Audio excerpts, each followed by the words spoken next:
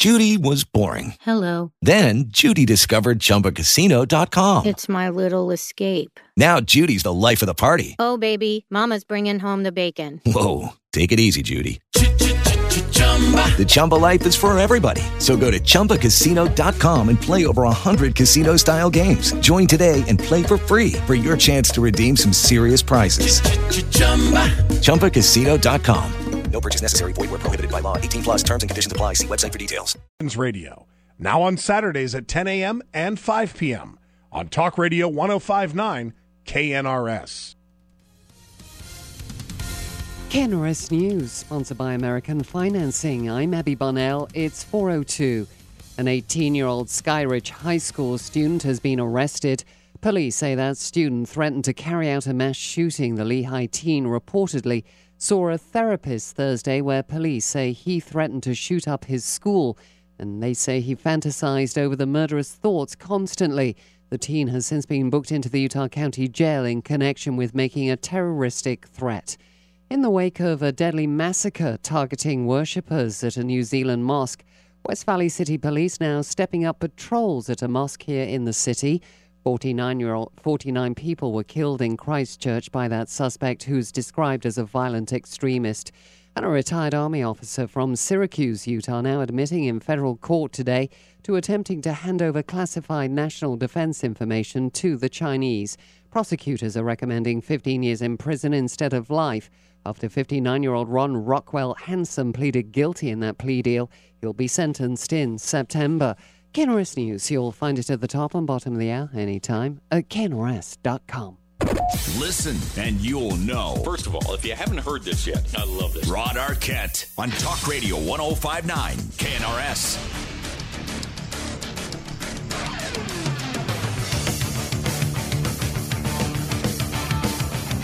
Boy, what a absolutely gorgeous day we have on the outside. We've got spring on its way and kind of a touch of spring today. Looks like the weekend is going to be doing absolutely the same thing.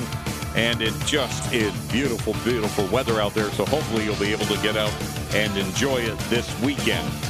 You know, everybody who I have ever spoken with who have been to New Zealand always talk about the beauty of the country.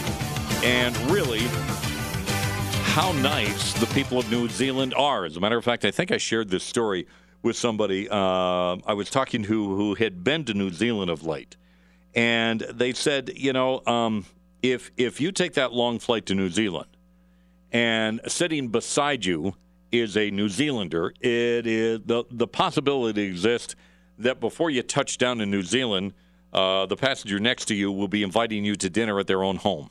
I mean, these are the type of people, and I think we've seen surveys out there before that New Zealand is just a wonderful place, but it's also a country that in many cases is wrestling with issues that many of us around the world continue to address. And we're talking about, you know, white nationalists. There's a debate over the Muslim community, especially in Christchurch. Apparently, there is a large Muslim community there, and people have raised issues and concerns about it.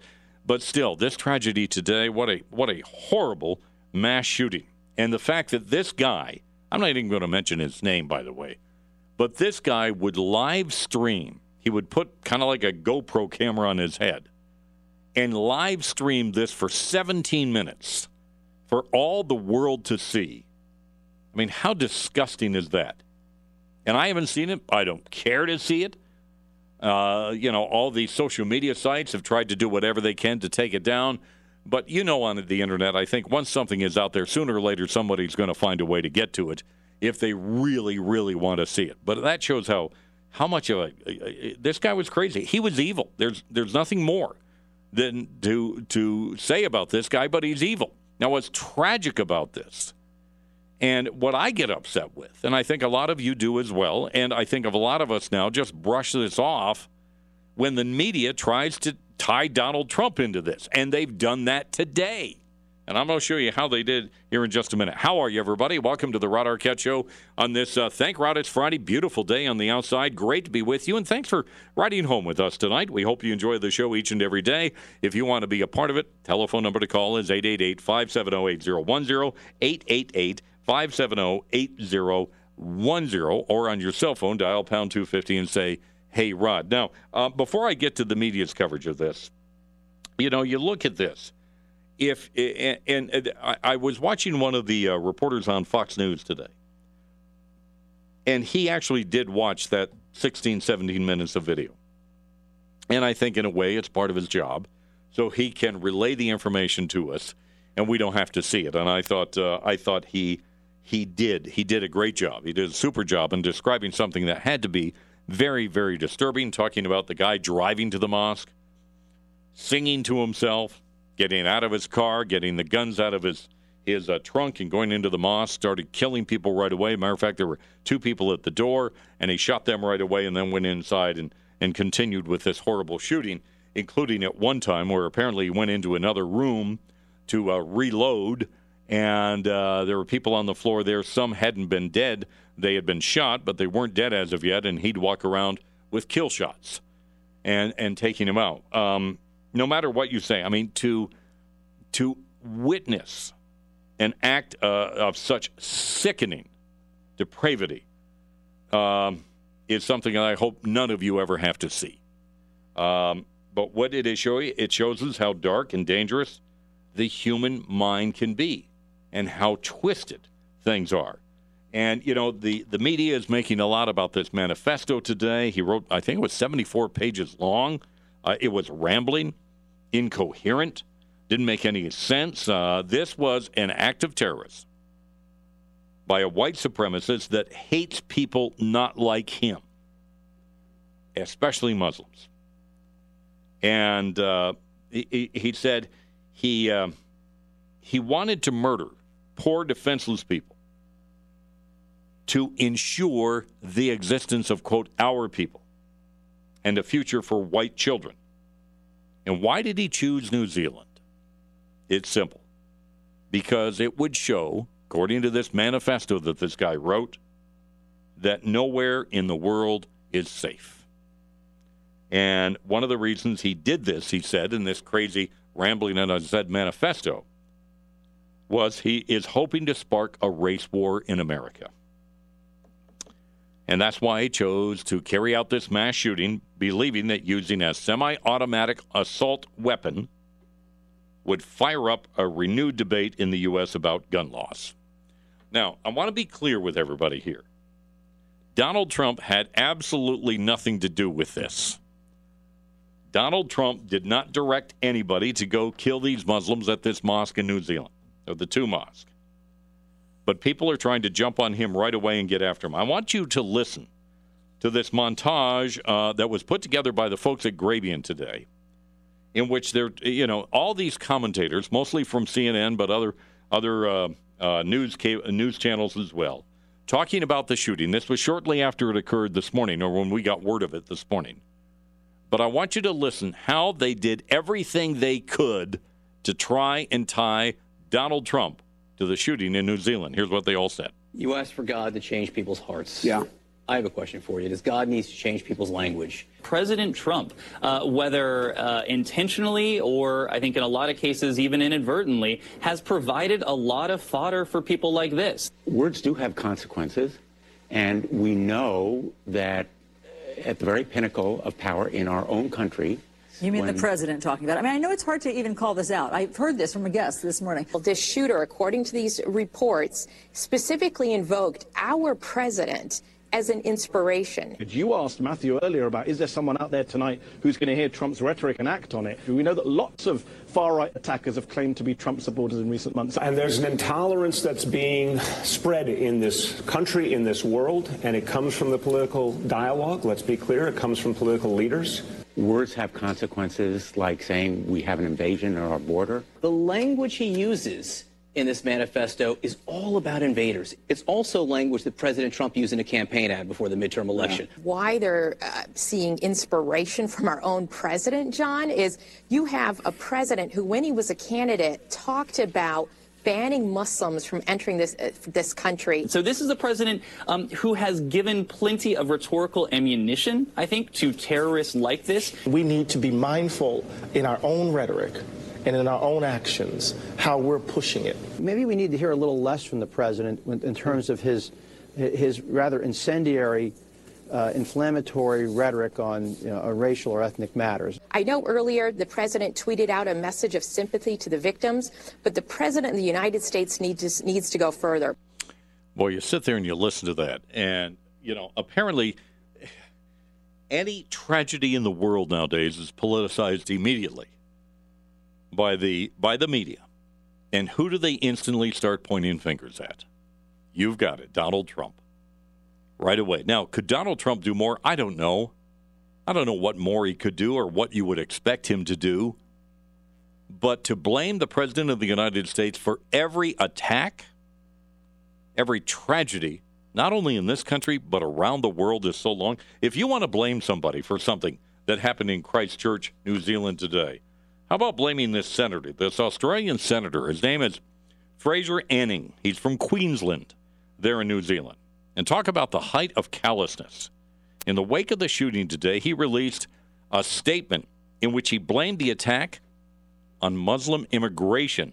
Listen to what he said. He said, while this kind of violent vigilantism can never be justified, what it highlights is the growing fear within our community, both in Australia and New Zealand, of the increasing Muslim presence.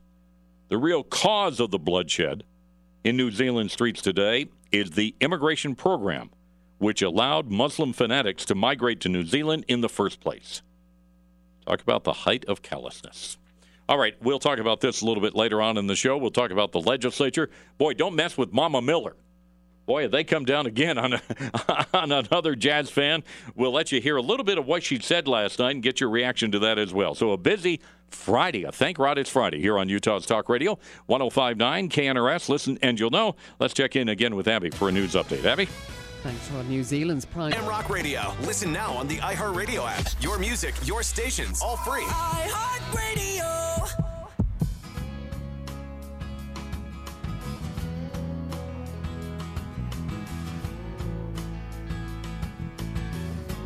The Rod Arquette with you on this Thank Rod It's Friday here on Utah's Talk Radio, 105.9 KNRS. Listen, and you'll know. Still to come, well, in the 5 o'clock hour, of course, we always do our Thank Rod It's Friday, where we open up the phones to you. But we will talk a little bit about what Gail Miller had to say to Jazz fans last night. We're going to let you hear a portion of what she had to say.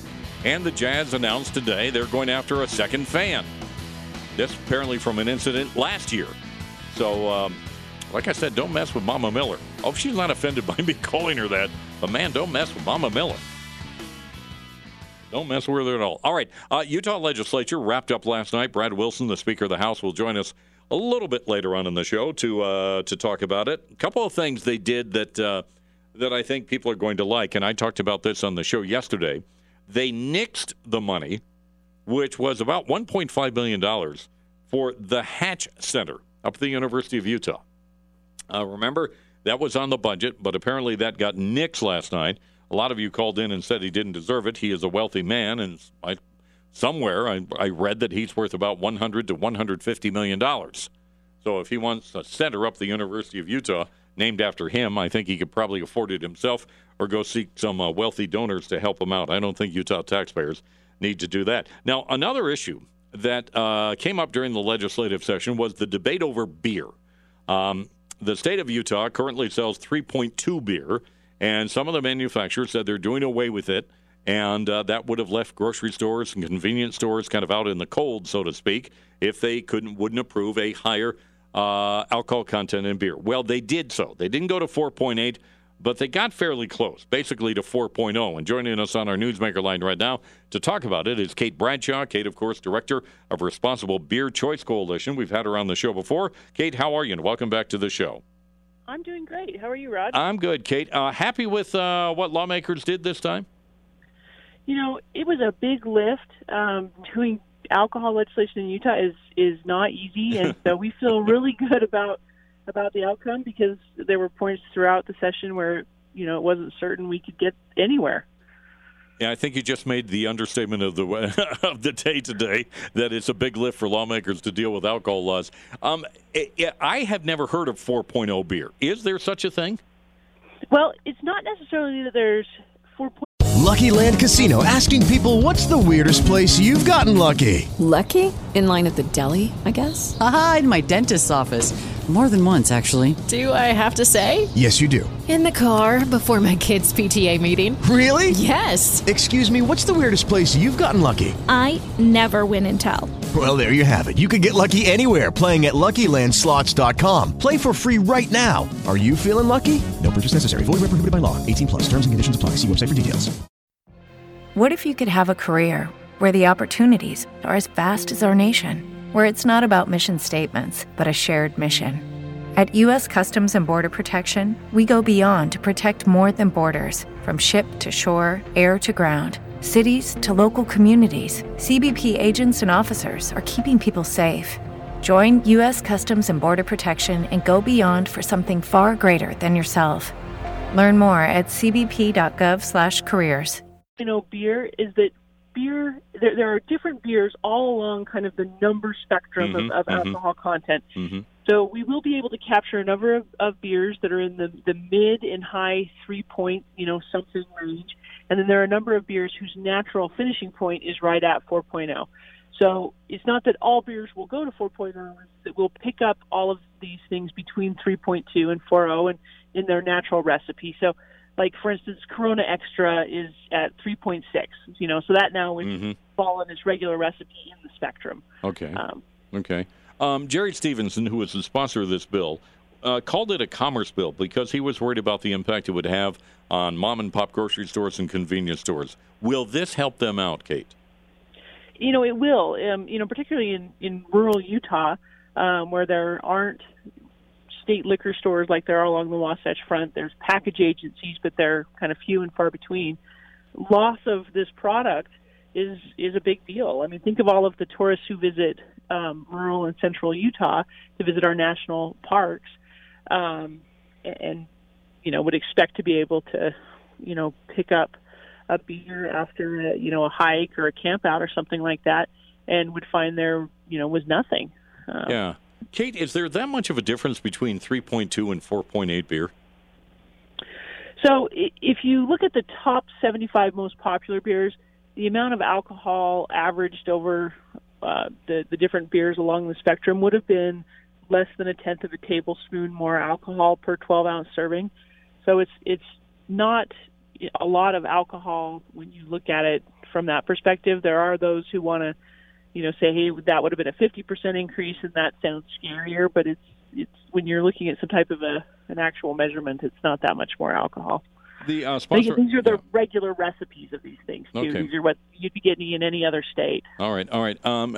Going back to what Senator Stevenson was trying to do, he mentioned it was a commerce issue, but he felt right away when it went into the House and it went before a health committee that the fix was in, and they were going to do away with this because they raised the moral issue. Were you surprised it went that direction? We were a little frustrated that it went that direction. We had struggled to get the bill out of the Rules Committee into a committee hearing on the House side. And, we're in agreement with Senator Stevenson that it was sent to that committee in order to, kill it or modify it significantly beyond what it had been introduced as. So, we felt like that was a very hard committee to go to. And that committee, its mission to a certain extent is to examine health impacts. And so that's the lens through which they wanted to view this bill rather than the business impacts that, we had been focusing on, which is why we'd asked for such a modest change, not looking at something higher where other states are at, at an 8 or 9% range. We scaled it dramatically to try and address some of those types of health impacts. So that was frustrating, but that's part of the legislative process. It's, back and forth. Yeah, you have to deal with it. Of 104 legislators. Yeah, you have to deal with it. Kate, how about the local beer makers? Are they satisfied with this, concerned about it, the local companies? So the last statement I saw from the Brewers Guild a day or so ago was that at the 4.0 level, they had taken no position, neither for or against. Individual brewers came out on different sides. There were some that were very much recognizing that any movement was good movement, that it had been 86 years since 1933 that we had advance any of the alcohol content at grocery convenience stores, and so we're supportive of just moving the needle. And there were others that were kind of if it's not as high as we want, we reject anything. It was a whole low for nothing approach, and they resisted any movement that wasn't as high as they wanted. Final question for you, Kate. Part of this bill now, there's going to be apparently some study group set up to take a look at going further, maybe to 4.8. Do you think we'll ever get there, and what's that study group going to do to begin with, Kate? So we hope so. We hope that study group will help us get there, and we'll study the commerce issues, and we'll study the health issues, and we'll help lawmakers come to a reasonable place on that. There's a lot of legislators that are LDS, and so they don't know a lot about alcohol. They're not ever going to be able to try it, so that leaves them with a knowledge gap, and so they need trusted resources to rely on to make those decisions, and a task force can help them get there. And so we intend to engage fully in that process so that we can make sure they have really great information to rely on to make those decisions, since they won't have firsthand experiences to rely on. Well, we'll keep our eye on it. Kate, great chatting with you. Thank you. Enjoy the weekend now that the legislature's over. Thank you. I'm looking forward to it. Thanks. All right. Kate Bradshaw, she is Executive Director of the Responsible Beer Choice Coalition, talking about the fact that stronger beer, not quite as strong as some had hoped, will be coming to the state of Utah on the store shelves here in the Beehive State. All right. When we come back, we've got some time. I'm going to open up the phones to you and talk about this legislative session, because I've got a lot of questions for you. They passed an unbelievable amount of bills again. But is there one thing that you were looking for the legislature to do that they didn't do, or one thing they did that you wish they hadn't have done? That makes sense? Yeah, I think it does. 888-570-8010, 888-570-8010, or on your cell phone, dial pound 250 and say, hey, Rod. Your calls and comments coming up. Camping season is by the time the neighborhood sloth finishes digesting his pizza, you could have sold your home with Homey. Know the facts. Homey's got your back. One man, one goal. Yeah, one vision. The Rod Arquette Show on Talk Radio 105.9 KNRS. All right, welcome back to the Rod Arquette Show on this Thank Rod. It's Friday. We'll get to some of your phone calls. We'll open up the phones to you completely in the 5 o'clock hour. I do want to talk about the comments made by Gail Miller last night at the Utah Jazz game. The Jazz taking action against another fan today.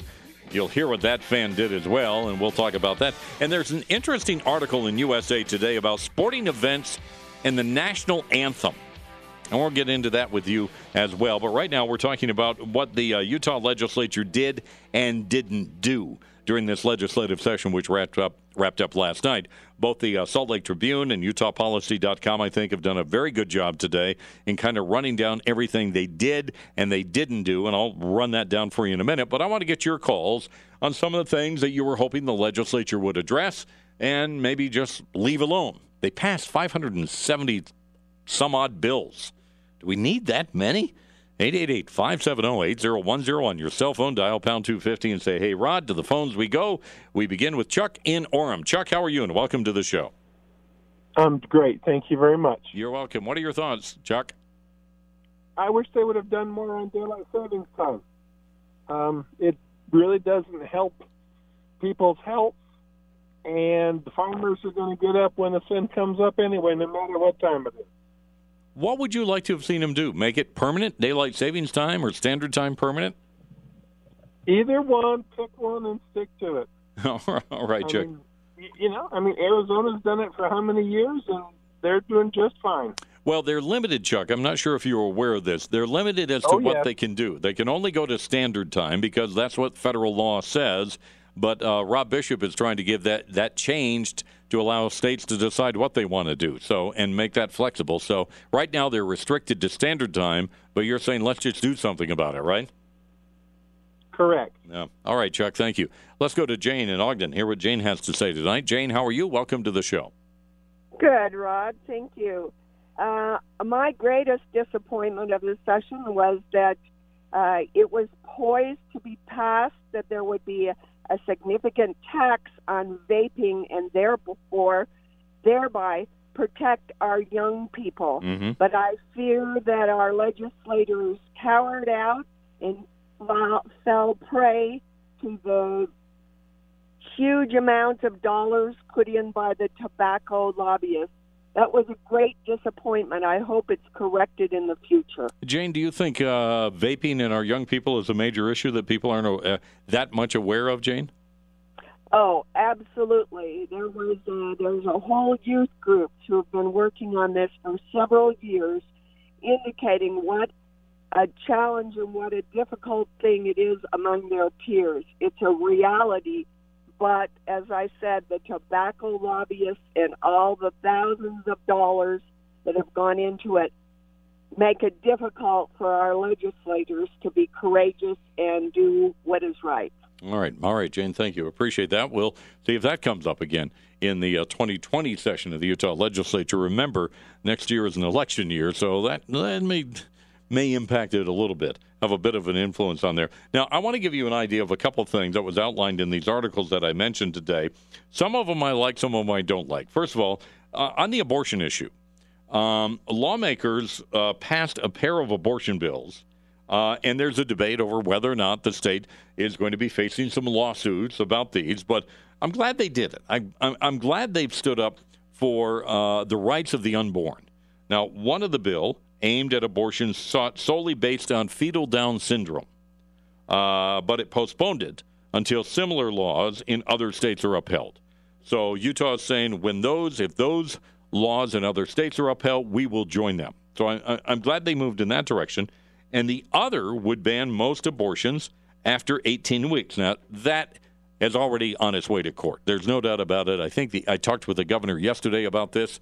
The ACLU has already indicated they are going to file suit against it. The governor said he hadn't made up his mind whether or not to sign it into law or veto it. But I think most Utahns, and you may agree or disagree with me on this, but I think it's just fine standing up the rights of the unborn. And if it costs some money in tax dollars, that's all right with me.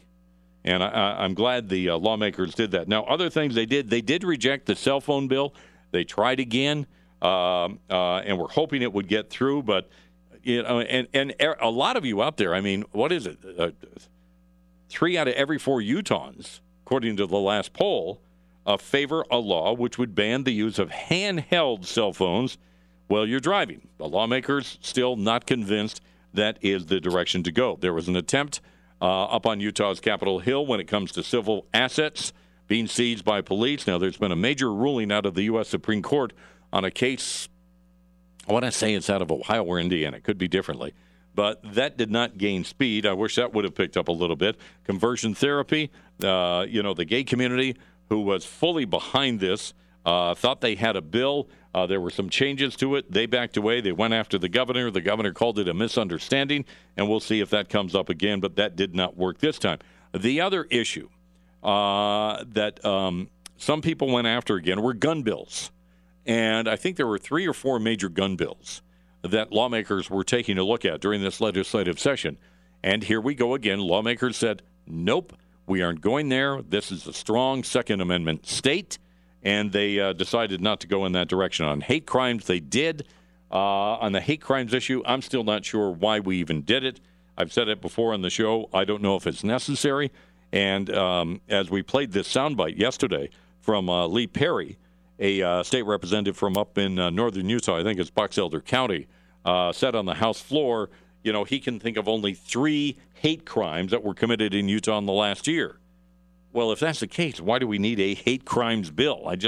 That one didn't set well with me. They didn't, Legacy Parkway, those of you who use it up in Davis County, get ready for some changes. The state will probably allow trucks on it and will raise the speed limit on Legacy Highway, and that's one I'm totally in favor of. So that's kind of a little bit of a rundown as to some of the issues they addressed. There were a lot more. But again, I want to say to you, on the cell phone ban, on the hate crimes legislation, on the gun laws, we didn't get a tax cut, but both the governor and Brad Wilson, who I'll speak with a little bit later on, are indicating we will get a tax cut. It's just going to take a little bit longer to figure everything out in restructuring the tax system that we have in the state. So I want to get your thoughts on walking away from the legislature.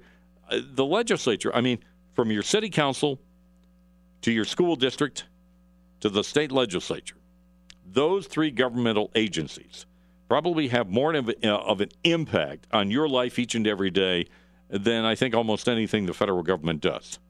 So how would you grade them? Did they tackle an issue you were concerned about, or did they tackle one you wish they would have just left alone? 888-570-8010, 888-570-8010. On your cell phone, dial pound 250 and say, hey, Rod. Let's kick it over to Abby again for a news update. Abby? Thanks, Rob, President. 4-4. It is Ryan here, and I have a question for you. What do you do when you win? Like, are you a fist pumper, a woohooer, a hand clapper, a high fiver? I kind of like the high five, but if you want to hone in on those winning moves, check out Chumba Casino. At ChumbaCasino.com, choose from hundreds of social casino-style games for your chance to redeem serious cash prizes. There are new game releases weekly, plus free daily bonuses, so don't wait. Start having the most fun ever at ChumbaCasino.com. No purchase necessary. VGW. Void where prohibited by law. See terms and conditions. 18+. Tax day is coming. Oh, no. But if you sign up for Robinhood Gold's IRA with a 3% match, you can get up to $195 for the 2023 tax year. Oh, yeah. Sign up at Robinhood.com/boost by tax day to get the biggest contribution match on the market. Subscription fees apply. Investing involves risk. 3% match requires gold for 1 year from first match. Must keep IRA for 5 years. Robinhood Financial, LLC, member SIPC. 404-3325.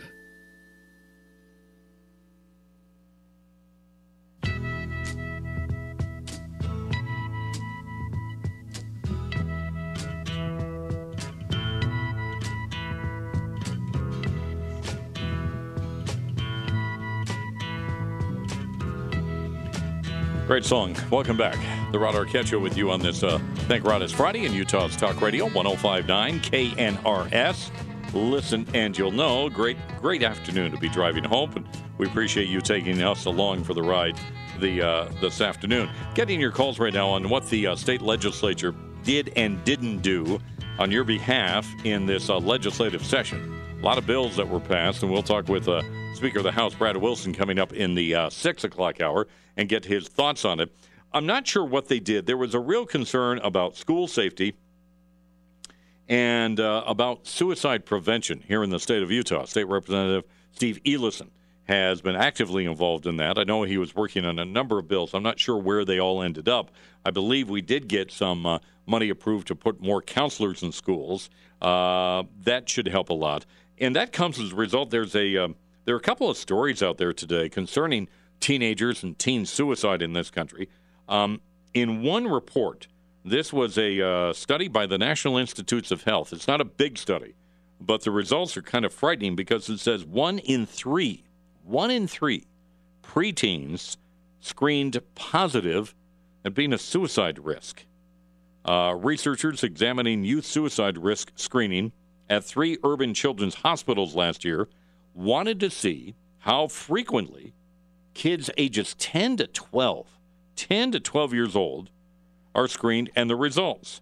They found 23 preteens were positive for suicide risk out of the 79 preteens screened.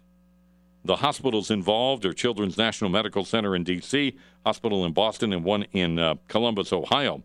And one of the researchers in this study in a news release said, typically, suicidal thoughts and behaviors are seen in older teens, but we're seeing them more and more in preteens. And we're talking about kids, 9, 10, 11, and 12, before they hit the teenage years. So you look at a study like that, and Utah, of course, unfortunately, is sitting near the top when it comes to suicide in this country anymore, and you look at that. And then you wonder, there's a story out today, and I think it was a teenager in Lehigh, involved in apparently some sort of threat against another school and involved in a school shooting. And you see researchers now, this is yet another study, but they're all tied to teenagers, which, it's got to be a concern to communities around the country. But researchers at the University of California at Los Angeles, UCLA, they surveyed 505 high school principals. More than 60% of them reported some of their students had made derogatory remarks about immigrants.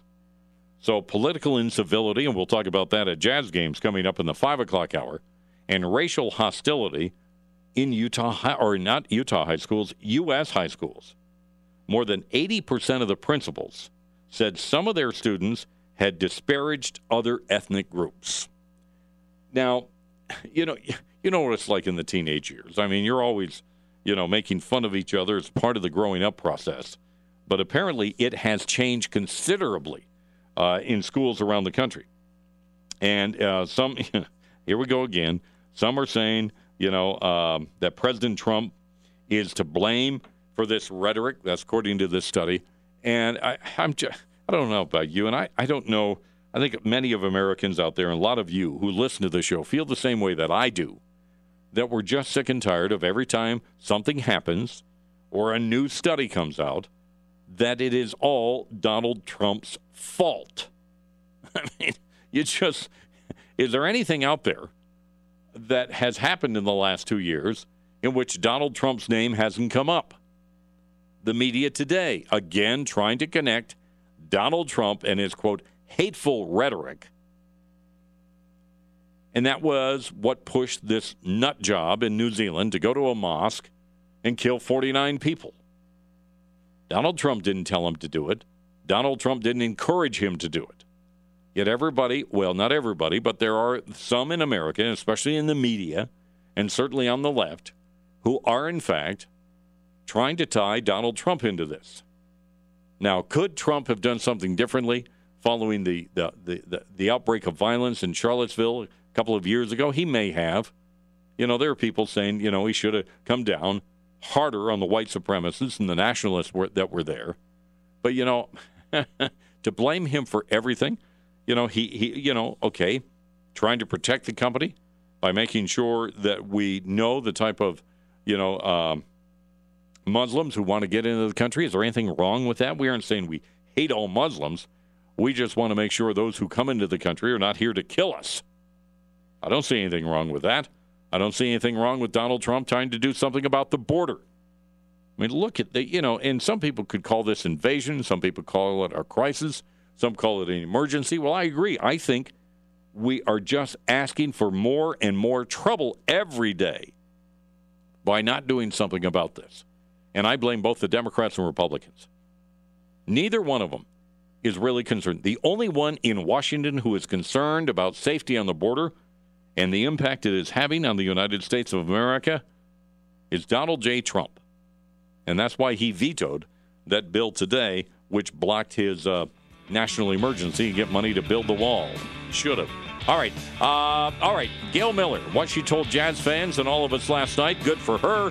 We'll get your reaction to that and this idea of stopping the national anthem at sporting events. I'm Jeff Jr. Repairs for life and a 12-month no breakage guarantee. Visit Technoglass.com or call 562-2200. KNRS News, sponsored by Utah Stem Cells. I'm Abby Bonnell. It's 5:02. In the wake of a deadly massacre targeting worshippers at a New Zealand mosque, West Valley City Police stepped up patrols today at a mosque here in the city. 49 people were killed in Christchurch by a suspect described as a violent extremist. Law enforcement also increasing security at all mosques throughout the state. A 5-year-old girl has been critically injured earlier today after being struck by a car in Centerville. The child was on her way to elementary school with her older sister. Centerville Police Chief Paul Childs. As a parent myself, this is kind of the worst nightmare, but hopefully she'll be fine and she'll be able to recover completely from her injuries. An off-duty deputy who lives in that area gave aid until first responders arrived on the scene. The child was airlifted to Primary Children's Hospital. A trial has now been set for a Park City teenager accused of having powerful painkiller Pink shipped to her home before two 13-year-old friends died from overdoses. The 17-year-old girl denies drug distribution charges. A trial has now been set for next month in juvenile court. The teen is also accused of receiving shipments of synthetic drugs following the death of those boys. Utah lawmakers passing a compromise bill during the legislative session, increasing the alcoholic content of beer from 3.2 to 4.0%. The original bill was squashed. It was seeking 4.8%. Brewing companies were pulling 3.2% beer from Utah grocery and convenience store shelves due to a lack of demand across the nation. That bill requires now the creation of a task force to look at the impact of 4.8 beer. We hope that study group will help us get there. We'll study the commerce issues, and we'll study the health issues, and we'll help lawmakers come to a reasonable place on that. Kay Bradshaw, Director of Responsible Beer Choice Coalition, appearing on Rod Show tonight. KNRS News, you'll find it at the top and bottom of the hour anytime. Woo, at knrs.com. Oh, you're just wanting to get out of here because it's so nice on the outside. Do you know, I don't think we've had a Friday. I can't remember last Friday. I think we were in a blizzard, weren't we? So this seems like it's the first Friday, light, sunny, driving home with no mess on the roads. And I just seem to drive home in a snowstorm. And it will be lighter longer. Last night I saw a moose in Parley's. You did? Yes, because it was light. Was it using that $80 million bridge we built? No. It was on the hillside, chewing away at the trees. But then why did we build that bridge? I don't know if it's been used yet. I have to do a crack story. You drive that every day. You haven't seen an animal on it yet. No, but then it's very high and it's very big. And it's got huge, big kind of fencing and walls. So you really don't know. And pedestrians aren't allowed to walk on it. So I can't go up and have a gander Miranda. So I have no idea what's going on up there. You have a what? A gander Miranda? Yeah, you can, have a good look. They really should put game cameras on there and post them on a website so people can see if people are using it. I thought they were going to do that. They do. I think DWR does have a camera up there. But this is my theory. All right. If it was really rush hour with the moose and deer, we'd be seeing that video. But we haven't seen any yet. Now, I could be wrong. I just want to say right now, I might be cart before the horse, but I haven't seen any video of any of them yet. And I do know that they are going to film up there. And you drive it every day, and you haven't seen anything on it? On the hillside. I looked for it when I went up there a couple of weeks ago. I'm not sure which one it is. Oh, it's the one just before you get to the summit, as you're driving towards Park City from Salt Lake. As you go up way past Lambs Canyon, you're almost getting to the summit. You can't miss it. Is it past the golf course? Oh, way. So you're almost at the summit. Oh, really? So you've already seen the exit for Summit Park. So it's around there. Is it? Yes, it's by Summit Park. Oh. It's huge. I mean, I think it was $5 million. I think it was $80 million. No, it wasn't that much. But I did kind of find it funny that yesterday morning I saw the moose on the mountainside near the bridge, but not on the bridge, and then driving back last night, there he was. I wonder if anyone has seen an animal on that darn bridge. I don't know. Yet. Somebody must have done. There has to have been one passing the bridge. I'd like to see it. And I'm with E-Ray. I thought they were going to put a camera up there. They are. They are or they have? Did. I don't know if they have, but they were going to. That is the intention. What's the name of that bridge? I'll Google it. I don't know. Rocky Road. I don't know. I don't know. Rocky and Bullwinkle Bridge. Yeah, I don't know what its name. See if you can find that on the Does DWR have a website? They must have. I'm sure it's DWR who's got the camera. Yeah, they do. I'm looking now. Yeah, the Rocky and Bullwinkle Bridge. It is. Jeez. Can't believe we spent all that money for a couple of animals. My tax day pay $1 at work. Yes, very much so. Well, you don't want to hit them. I mean, you and I have seen plenty of animals up there. Since they put the other fencing, the deer fencing up, and they haven't crossed Oh, yet, that was amazing! How it just reduced all the carcasses on the freeway, which was so upsetting. Yeah. But now, no. And then we have the big concrete eyesore by Jeremy Ranch. Have you seen that one? No, is there another one up there? Boy, you're really on one today about this. I've already complained about the color of paint to John Gleason at UDOT. I said, cream? Who paints a concrete wall? Well, only half of it's been painted because winter struck. Oh. I thought, surely you should kind of go with like sage green, earth tones that kind of blend. What's the wall for? To hold back the hillside? No, it's noise for the reduction? golf course. And they put an extra lane in there for lorries, tankers. Slow lane. Oh, right. E-Ray's still looking for that. We'll see if we can find a camera on that and take a look. Maybe they have. We got to find out if any animal has crossed the darn thing as of yet. Maybe it's not that time of year. Who knows? All right, welcome back. Hour number two, I should say, of the Rod Arquette Show. All right, we call this Thank Rod It's Friday. We open up the phones to you to let you talk about whatever you want to talk about today. But I do want to start off this hour and talking about what Gail Miller did last night at the Utah Jazz game. Now, this is all the result of the verbal confrontation between a fan by the name of Shane Kiesel and Russell Westbrook the other night, in which, Westbrook blew up and, started dropping some F-bombs and saying he'd get after Kiesel and his wife. And Kiesel said, hey, it was just a conversation here. He didn't hear me right, but the Jazz did an investigation into all of this, and they basically found more than maybe what the public knew about. They haven't shared with us anything else that he did, but he was banned for life from going to any event at the Vivint Home Center. Now, there is a second fan who was banned today. The Deseret News reported today that the Jazz, in fact, have banned a second fan for something that happened back in 2018, again with Russell Westbrook. All right, here's what the fan, you have to listen to this carefully, but here was a little bit of the fan heckling Westbrook at a game last year.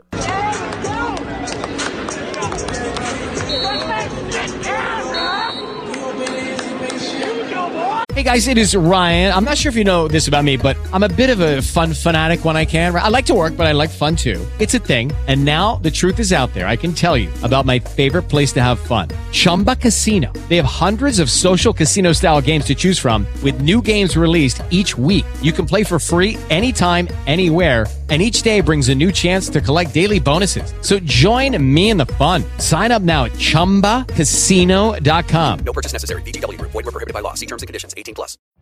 Every day, we rise, challenging ourselves to work for what we believe in. At U.S. Border Patrol, protecting our borders is more than a job. It's a calling. Agents answer the call, working together to keep our country and communities safe. If you're ready for a new mission, join U.S. Border Patrol and go beyond. Learn more at cbp.gov/careers.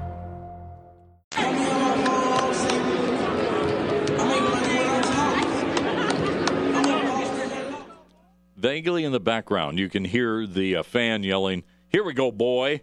Here we go, boy!" And he's directing his comments at Russell Westbrook. And as a result of that, it was reported today the Utah Jazz have banned him from ever being at an event in the Vivint Smart Home Arena. Now, this stung. A lot of people were stung by this because they felt, the national sports commentators really got after Utah. Even Russell Westbrook, after the incident earlier this week in his post-game news conference, said this is happening too often here. And at first we were going, oh, come on, Russell, back off. But now apparently we've had two incidents, both directed at him. Now remember, it is being directed at Russell Westbrook. And he does kind of generate fan reaction to him by his actions. But I really wanted to compliment Gail Miller because, I don't know if you'd find very many owners in the NBA who would get on the floor before a basketball game like she did last night, read a statement, and appeal to the civility of Utah Jazz fans because fans are being attacked here. Here's what she said. I'm going to play just a portion of it, not the whole thing. But here's what Gail Miller said to fans last night at Vivint Smart Home Arena. As the owner of the Utah Jazz, I feel it's important for me to take this opportunity to express some thoughts and concerns about the unfortunate event that happened Monday night. I am extremely disappointed that one of our, quote, fans conducted himself in such a way as to offend not only a guest in our arena, but also me personally, my family, our organization, the community, our players, and you as the best fans in the NBA. This should never happen. We are not a racist community. We believe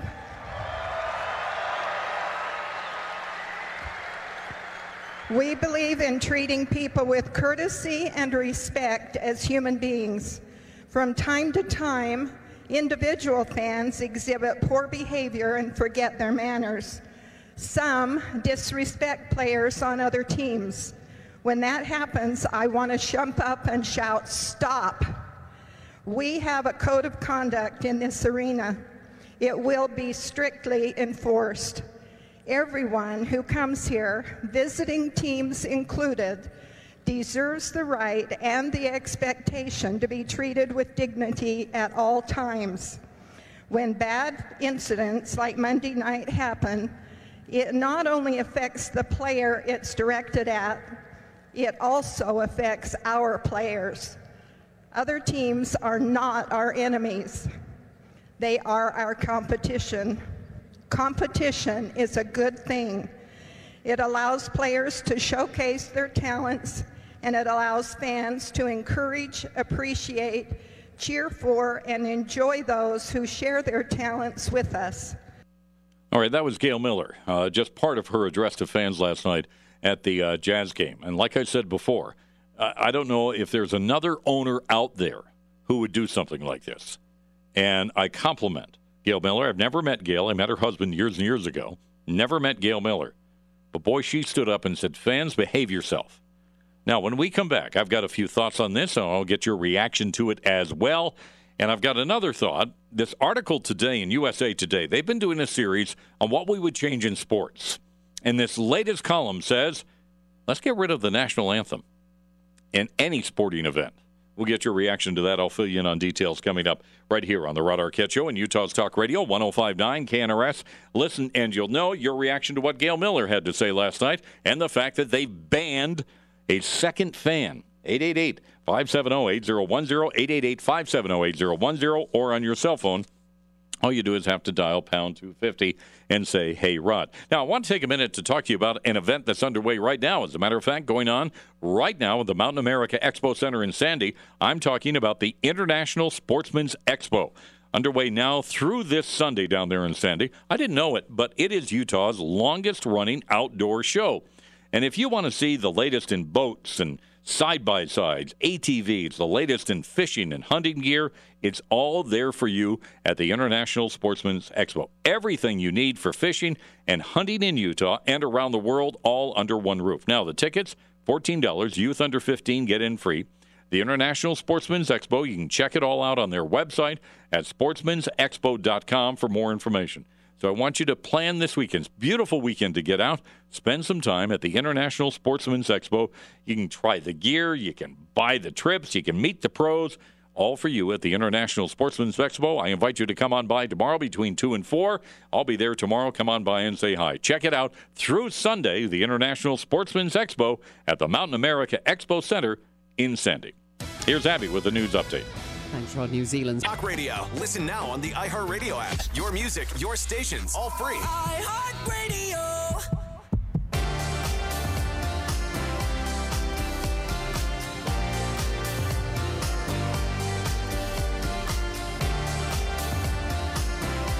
The Rod Arquette Show on Utah's Talk Radio, 105.9 KNRS. Listen and you'll know. It is Thank God It's Friday. Our phone lines are open to you to chat about whatever is on your mind tonight. 888-570-8010, 888-570-8010. Here's what Gail Miller, this is a portion of what Gail Miller said at the Jazz game last night. I am extremely disappointed that one of our, quote, fans conducted himself in a way as to offend not only a guest in our arena, but also me personally, my family, our organization, the community, our players, and you, the best fans in the NBA. In a very nice way, she tried to, I think she read the riot act to everybody last night at the stadium. We're getting your reaction to that. 888-570-8010 on your cell phone, dial pound 250 and say, hey, Rod. Let's go to our phones, and we begin with Doug in Woodland Hills tonight. Doug, how are you, and welcome to the show. Good, Rod. Hey, really enjoy your show. Thank you. Hey, just as a side note, I have season tickets to the Seattle Seahawks, and I've had those since 2000. And the thing that stands out to me about the Jazz situation as related to that is on the back of every season tickets holder, on the back of every ticket, it tells you exactly what you're defined and how you are supposed to act with those tickets and what your responsibility is. And so it didn't surprise me at all that this guy was thrown out forever from a Jazz game, because that's exactly what the NFL does as well. They want those things to be fan-friendly and family environments. And, just you can't act like that in those arenas. And I've seen over 100 Seahawk games, and I've seen a lot of drunk people, and I've seen a lot of people escorted out of that stadium. And at the end of the season, they make no bones about it. They want to know what your experience was like. They send you surveys. They want to know exactly what's going on. And I think that the Jazz is a similar kind of organization, or the NBA is, and they probably do those things. they don't want that as a black eye and those kinds of things going on. And so I just wanted to share that with you. I even know to the extent that when I sell my tickets to others, I'm responsible for their actions. Oh, are you? I had a friend who actually, Wow. yeah. I had a friend who sits right next to me. He loaned it out to his tickets to somebody else. They became belligerent and drunk, and they were thrown out of the stadium. He then received a letter from the Seahawks saying, "We will cancel your tickets if this happens again, if you sell those tickets to that person." So you are, as the season ticket holder, responsible for what goes on. Let me ask you this, Doug. And I living in Seattle for a couple of years, and I worked with Cairo, and Cairo, of course, was a flagship station for the Seahawks. Did you ever notice, Doug, any fan using racial comments and were escorted, or it was mostly drunk fans? No, I just noticed drunk fans, and but you're able to get down close to the field, but there's so much of a police presence there that it was not tolerated there. Well, that's interesting what the NFL does, and maybe the NBA needs to do more. Maybe the Jazz need to step up security a little bit more. The fans certainly. If you saw, I'll ask you this question. I want to get to some more calls though. Monica is in Salt Lake City, wants to weigh in on this. Hi, Monica. How are you? Hey, Rod. How you doing today? I'm doing Friday. Happy Friday to you. Thank God it's Friday, Monica. Thank goodness. Hey, I just wanted to share an interesting Jazz story with you, Jazz fan story. Years ago, right after I actually moved here from the East Coast, I was heading back to Salt Lake on a flight. In the middle seat next to me was actually an NBA referee, and the gentleman on the other side of him and I were chatting it up, and the gentleman on the end, asked the NBA ref, hey, who's the meanest fans, who's the worst fans of the NBA? And here, me being originally from the East Coast, I expected this NBA ref to maybe mention East Coast team, East Coast fans. And he said, believe it or not, it's the Utah Jazz. Really? He said they're the really? Yeah. To this day, that that story totally shocked me. He said, other fans in other areas, they're tough on you. They insult your calls, but NBA fans hit home. They'll insult your family. They'll insult your mother. They do some really harsh, and that gentleman and I on the end were both shocked by his response. Well, that surprises me. That surprises. Were you taken back by that, Monica? Definitely. Like I said, I'm an East Coast gal. I totally expected him to say an East Coast team, but he definitely, said it was the Jazz. Wow, that's interesting. I bet his name was Dick Bavetta. Could have been Dick Bavetta, you're right. Because if that's who it was, he's got it coming, trust me. Now. When we come back, I've got to say, let me get in one more phone call before we break, but I want to get more of your calls in on this. Rob is in Salt Lake City. Hi, Rob, how are you? Good, thank you. Appreciate you allowing me to take the call. Oh, thanks for joining us. What are your thoughts, Rob? I just would like to commend Gail Miller for having the integrity to actually step up and do what all of us should be doing. And we have the right to go to these events, and even as a society as a whole, people just feel like we can treat people like they don't have in the poorest way possible, and we have the right to do that, and it's wrong. And so the fact that Gail Miller is representing as an owner and setting the standard, I think, across the country, across all of the professional teams, and saying we're not going to stand for this. Yeah. And so good for her. Yeah. Well, I'm with you, Rob. And I think, Rob, I think most of us have a filter when we go to an event like this, and we know about how far we can push things, right? I mean, I'll boo sometimes. You probably shouldn't, but I do anyways, right? But I'm not going to go much farther than that. I think most people have a filter on them to know about how far they can go. Would you agree or disagree, Rob? I would agree with that. And just because you go to a sporting event doesn't mean you have to stand there and have your arms crossed and can't say anything. Yeah. You can still have enthusiasm and passion and enjoy and get, bad calls are called and all this stuff. You boo, and that's part of every sporting event. But it seems like recently, or in the last few years, people have taken it so far down the road, and it is completely uncalled for. Yeah, I would agree with you, Rob. And again, I agree with you as well, Rob, on Gail Miller. There aren't many owners in the NBA who would do what Gail Miller did last night, and she deserves our recognition for it and praise for saying, come on, folks, we're a whole lot better than that guy from Wyoming or wherever he's from. All right, more coming up on the Rod Arquette Show and Utah's Talk Radio 105.9 KNRS. Listen, and you'll know, I want to take a minute right now and talk to you about planning for your retirement. And planning for your retirement with Trajan Wealth. You know, look, we've worked hard for our money, right? All of us have. And we've worked hard for our investments. Those investments were designed to help us prepare for retirement. And we don't want to put those at risk. That's why you need to talk to the great team at Trajan Wealth. Jeff Jr., he's put a team of fiduciaries together, and they are fee-based, so they aren't working off a commission. They aren't trying to sell you a product because they know if your goals are achieved, their goals will be achieved as well, and everyone will benefit. And the great thing about Trajan Wealth is they explain things to you in simple and plain English. It's clear, so you don't have to deal with all this financial jargon, so to speak, when you sit down with your financial planner. That's what they do. And like I said, they are simply fiduciary, which means the more you make, the more they make. So if you want to find out what Trajan Wealth can do for you right now, meet with them in their office here in Salt Lake by giving them a call at 801-899-7600. That's 801-899-7600. Or go online at TrajanWealth.com. That's TrajanWealth.com. With Lucky Land Slots, you can get lucky just about anywhere. Dearly beloved, we are gathered here today to... Has anyone seen the bride and groom? Sorry, we're here. We were getting lucky in the limo and we lost track of time. No, Lucky Land Casino, with cash prizes that add up quicker than a guest registry. In that case, I pronounce you lucky. Play for free at LuckyLandSlots.com. Daily bonuses are waiting. No purchase necessary. Void where prohibited by law. 18+. Terms and conditions apply. See website for details. Advisory services. When they come, plumbing troubles all gone. For emergencies, when you call today, we come today. One man, one goal. Yeah, one vision. The Rod Arquette Show on Talk Radio 105.9 KNRS.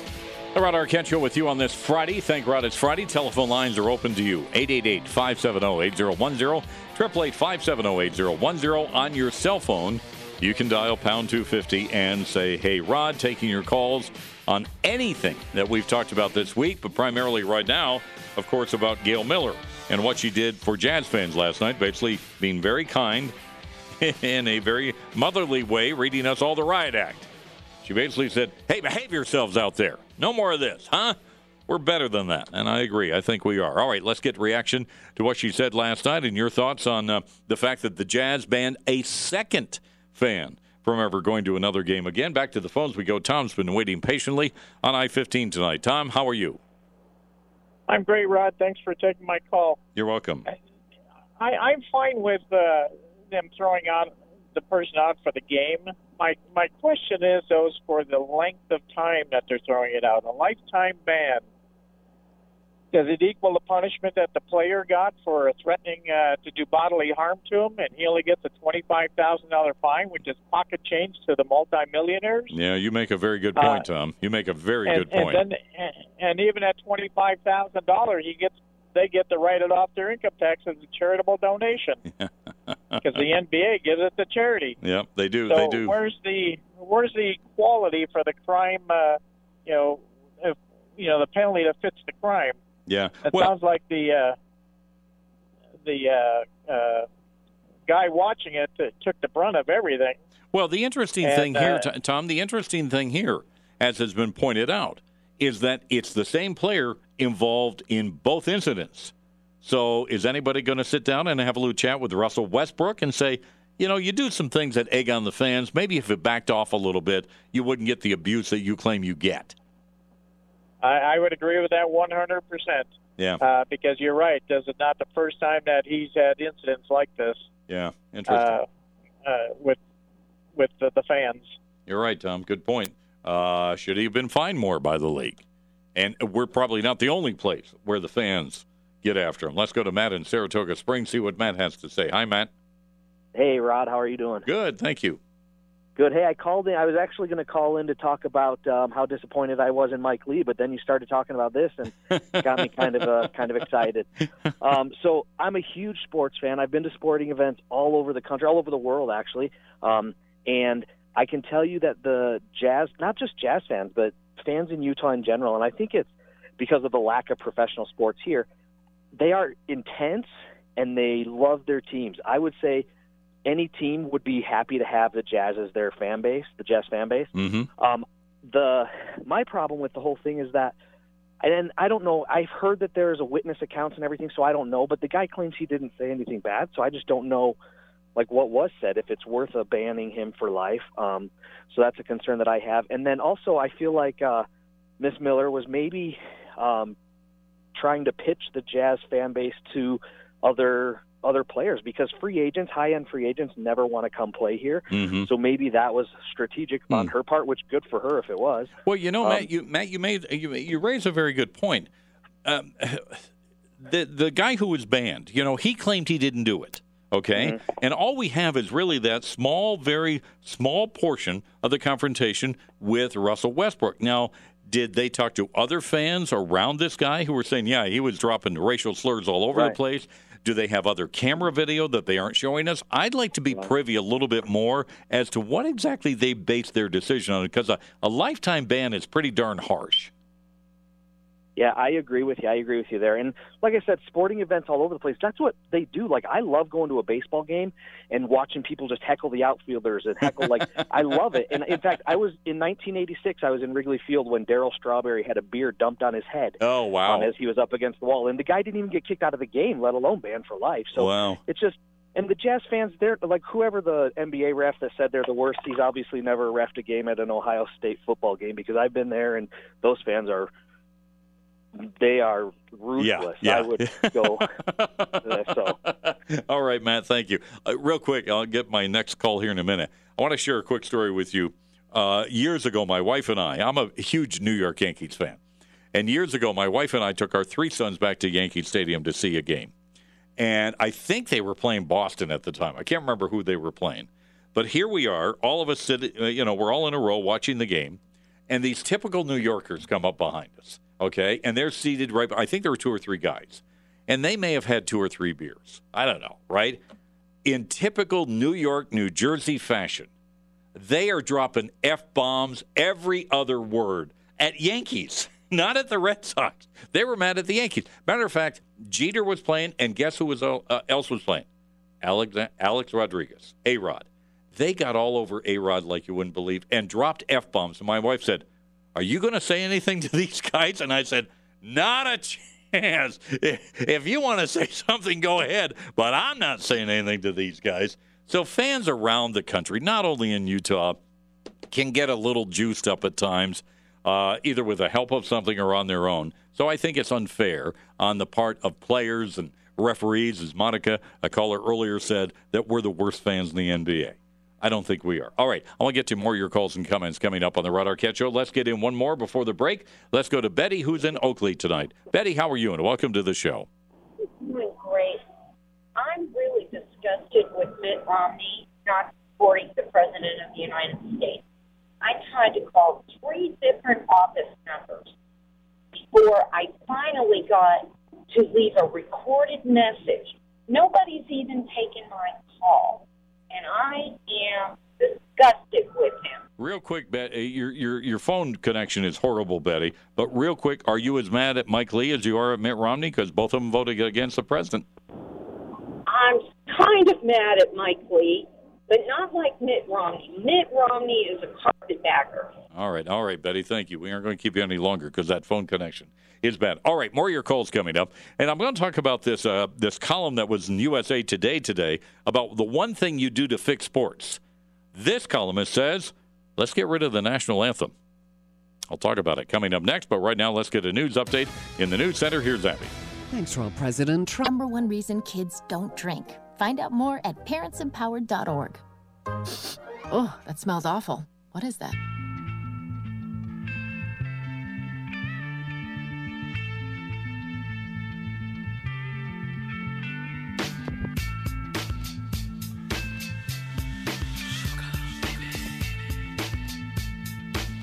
All right, welcome back to the Rod Arquette Show, taking your calls on this Thank Rod It's Friday, where we chat about whatever you would like to talk about. Much of our discussion in this hour has focused on the comments by Gail Miller to Utah Jazz fans last night, basically saying that she's extremely disappointed in the fans' actions toward Russell Westbrook. Now, I doubt if anybody in Oklahoma City has the you-know-what to sit down with Russell Westbrook and say, behave yourself, but probably they should a little bit. He kind of eggs it on a little bit because these incidents, we've had 2 fans who now have been banned from Vivint Smart Home Arena, were involved with Russell Westbrook. So I don't know what it is about Westbrook. I don't watch enough of the NBA to know why he gets under everybody's skin. But maybe someone should say to him, I know you're passionate. I know you love to play the game. You're a great, great player. But, I don't know, Ray, you watch him more than I do. Is he that much? I mean, are there other players in the league like him who get under people's skin? Oh, I'm sure there are, but he certainly stands out. Why does he stand out? Because he's very arrogant. Okay. He's got, pardon my French, resting bitch face. Really? He always looks angry, and he complains about everything. Yeah, but LeBron James does that. I mean, I've watched enough of James but he does over the it with years. an angry face. LeBron James doesn't always have an angry face. Is there a player in the NBA who doesn't complain about a call that goes against him? No, not anymore. Everybody does. I mean, can they just say, okay, yeah, I hacked the guy? I don't get it. And he likes to run his mouth a lot. Does he? On the court? Yes. Against other players? To everyone. And fans included. That's pretty obvious. Well, yeah, it sure is. Sure is. So, maybe someone sit down with old, what's his name, and say, look at Russell, maybe back off a little bit. What I think is going to be interesting to see, do you know, E-Ray, if they have any more games scheduled with OKC before this season's over? Now, if they get them in the playoffs, which could happen, we don't know yet because of the standings, right? I wonder what kind of reception he'll get. Oh, it'll be ugly. You think? Or will fans cheer him? No. Just to be kind of nice. No one here is going to cheer Russell Westbrook. Maybe Gail Miller will smile at him. I don't know. All right, 888-570-8010, 888-570-8010 on your cell phone, dial pound 250 and say, hey, Rod, if you'd like to be a part of the show today. Speaker of the House, Brad Wilson, will be coming up in just a few minutes. Brad will join us. We'll talk about this legislative session. If you were involved in the medical marijuana petition drive, the one for Medicaid expansion, all the others, it may not be the same if you try something like that again. We'll talk about that, and also a little bit later on a setback for VidAngel, and we'll talk about the housing gap and housing shortage here in the Wasatch Front. 888-570-8010. Let's go back to the phones and talk with Dave in Tooele tonight. Dave, how are you? And welcome to Thank Rod It's Friday. Hi, Rod. I'm glad you took my call. Well, thanks for calling. I'm just very disgusted with Mitt Romney. I'm originally from Michigan, and I didn't care for the people in Michigan at the time I was there, this family, and I really think he should, change colors and become a Democrat like he really is, and then he can stand up for what he believes in instead of lying to the voters about it. I'm just thoroughly disgusted. Are you as mad at Mike Lee as you are at Mitt Romney? Because I don't know that much about Mike Lee. I've just moved here. I've only been here for a short period. I did vote in the election, and I am disgusted with him also. All of them. Why would these people vote against our president when all of them said, oh, he's doing such a great job, and then say, no, he's not? I don't understand this. Well, they make the argument, Dave, and let me see if this holds water with you. They say it is a constitutional issue. They do support the president in his efforts to crack down on the border. With the Lucky Land Slots, you can get lucky just about anywhere. This is your captain speaking. We've got clear runway and the weather's fine, but we're just going to circle up here a while and get lucky. No, nothing like that. It's just these cash prizes add up quick. So I suggest you sit back, keep your tray table upright, and start getting lucky. Play for free at LuckyLandSlots.com. Are you feeling lucky? No purchase necessary. Void where prohibited by law. 18+ terms and conditions apply. See website for details. But he's going about it the wrong way. Constitutionally, they argue he should not be allowed to use money from one area to another. It is the power of the purse rests with Congress and not with the president, and that's why they voted against him on this one. That's the argument I've heard. Well, that's what they're saying, but they gave all the presidents the right to do that when they voted. What year was it? 1976, the National Emergency Act of 76. The National Emergency Act. They gave that up So now they're complaining that this president's going to do it? I don't think so. All right, Dave, thank you. Appreciate your call. There are some people upset at Mitt Romney, and I've had a couple of emails today explaining to me how they're disappointed in Mike Lee. And we had both of them on the show, and both of them said, look, it comes down to, separation of powers. Now, the problem with that argument is, in my opinion, as I've read a little bit on this, is that more and more Congress is giving more power to the executive branch. So is it Mr. Trump's fault that he's using the power that has been given to him by Congress in trying to get something done? I don't think it is his fault. Now, the argument is going to be, well, you can't do it. Well, wait a minute. As Dave just pointed out, you gave him that power. So all of a sudden you're saying, whoa. Now, Mike Lee, in his effort, tried to come up with a compromise saying, look, all right, Mr. President, we'll let you do it this time as long as you agree never to do it again. I don't know if that worked very well. It didn't because the president rejected it. But more and more we have a Congress in the Senate and the House, these men and women who are unwilling to do the job that the American people want them to do. And they continue to kick more power over to the executive branch. Say, here, you handle this. Donald Trump is trying to handle what he considers a crisis and an emergency at the national border. But he's not being allowed to do it because Congress said, well, we'll give you this power, but if you use it, we'll take it away from you. Or we aren't going to support you. And that's the trouble I have with this issue. They gave him the power, and then they're saying, going to slap you on the hands for using it. And I think that's what the American people see as well. Kind of interesting, isn't it? All right, Brad Wilson, Speaker of the Utah House. Been a busy 45 days for Brad and everybody up there on the Hill. It's all over. He will join us, give us a rundown, and his take on what happened. That's to come in hour number 3 of the Rod Arquette Show. Stay with us. Radio. Now on Saturdays at 10 a.m. and 5 p.m. on Talk Radio 105.9 KNRS.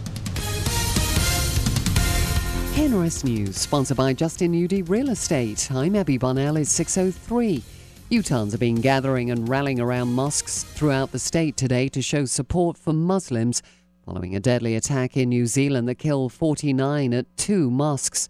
Lieutenant Governor Spencer Cox and others greeting worshippers at a mosque in Orem, saying the state is a refuge for people of all faiths. I talked to them about the foundation of Utah, that Utah was a place settled by religious refugees, those who were persecuted and looking for a place to worship as they chose.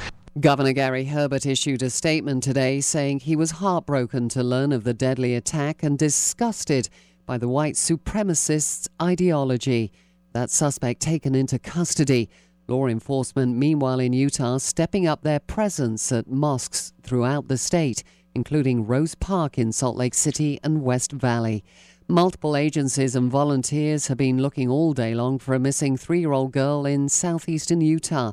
The child went missing Thursday afternoon in the Montezuma Creek area of San Juan County. An air, ground and river search continues. And a retired Army officer from Syracuse admitting in federal court today to attempting to hand over classified national defense information to the Chinese. Prosecutors recommending 15 years in prison for 59-year-old Ron Rockwell Hansen. KNRS News at the top and bottom of the hour, anytime at knrs.com.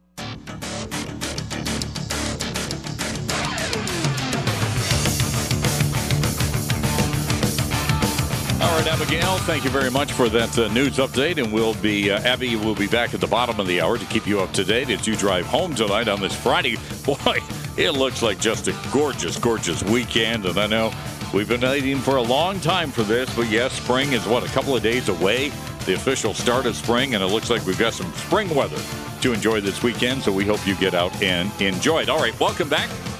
Hour number 3 of the Rod Arquette Show with you on this Friday. Thank Rod, it's Friday on Utah's Talk Radio 105.9 KNRS. Listen and you'll know. Also, we want to remind you it is a free movie Friday. Now, the program that we've been doing for about a year and a half now with Atom Tickets is ending at the end of this month.